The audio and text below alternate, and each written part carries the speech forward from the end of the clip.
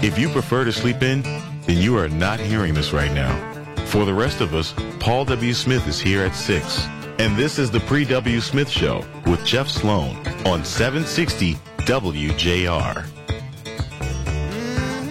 All right. Good morning. It's Monday, November 7th, 2022. Kristen Kajawa, Mark Pastoria, Brian Morton. As Cameron Knox says, whether you're a go-getter or going to better, happy you're joining us this morning to kick this week off and this Monday morning.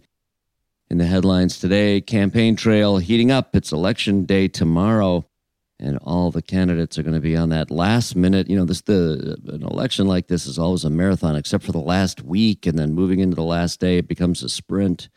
And oh boy, are they ever sprinting for the finish line. They're going to be busy today. Lots of TV and radio appearances. Here we go, heading into a very important election for the state of Michigan.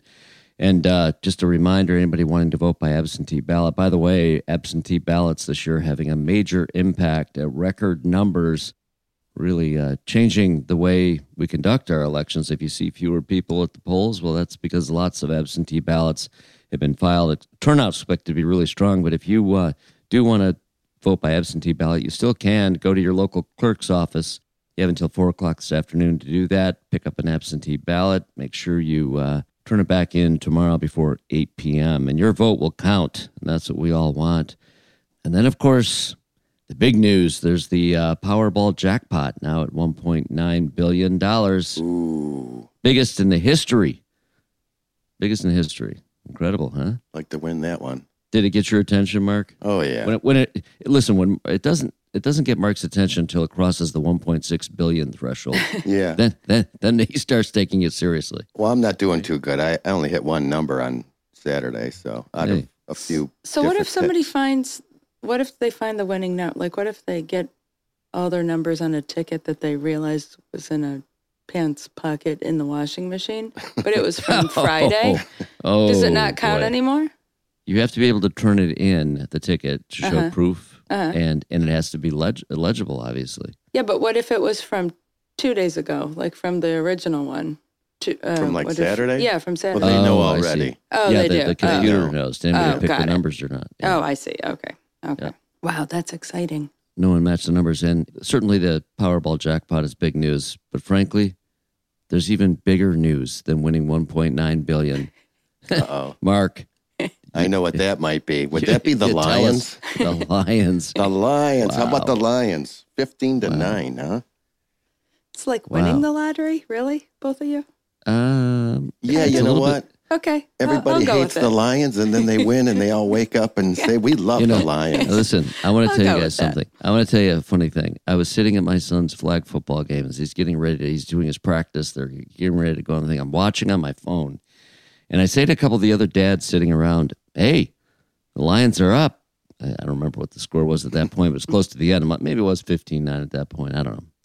And I said, and they all looked at me and said, come on, you're not buying into it. Are you really there looking at the Lions? You're distracted by the Lions? And I said, listen, not that I care. I mean, I'm just happened to see the score. As soon as I said 15-9, then I told them, what was it, 44 seconds left to go, whatever. They start, what's the score? By the time the game ended, how are they doing? Are they going to pull this off? It was everyone buying back in. And that's the thing about Lions fans, right? Yeah.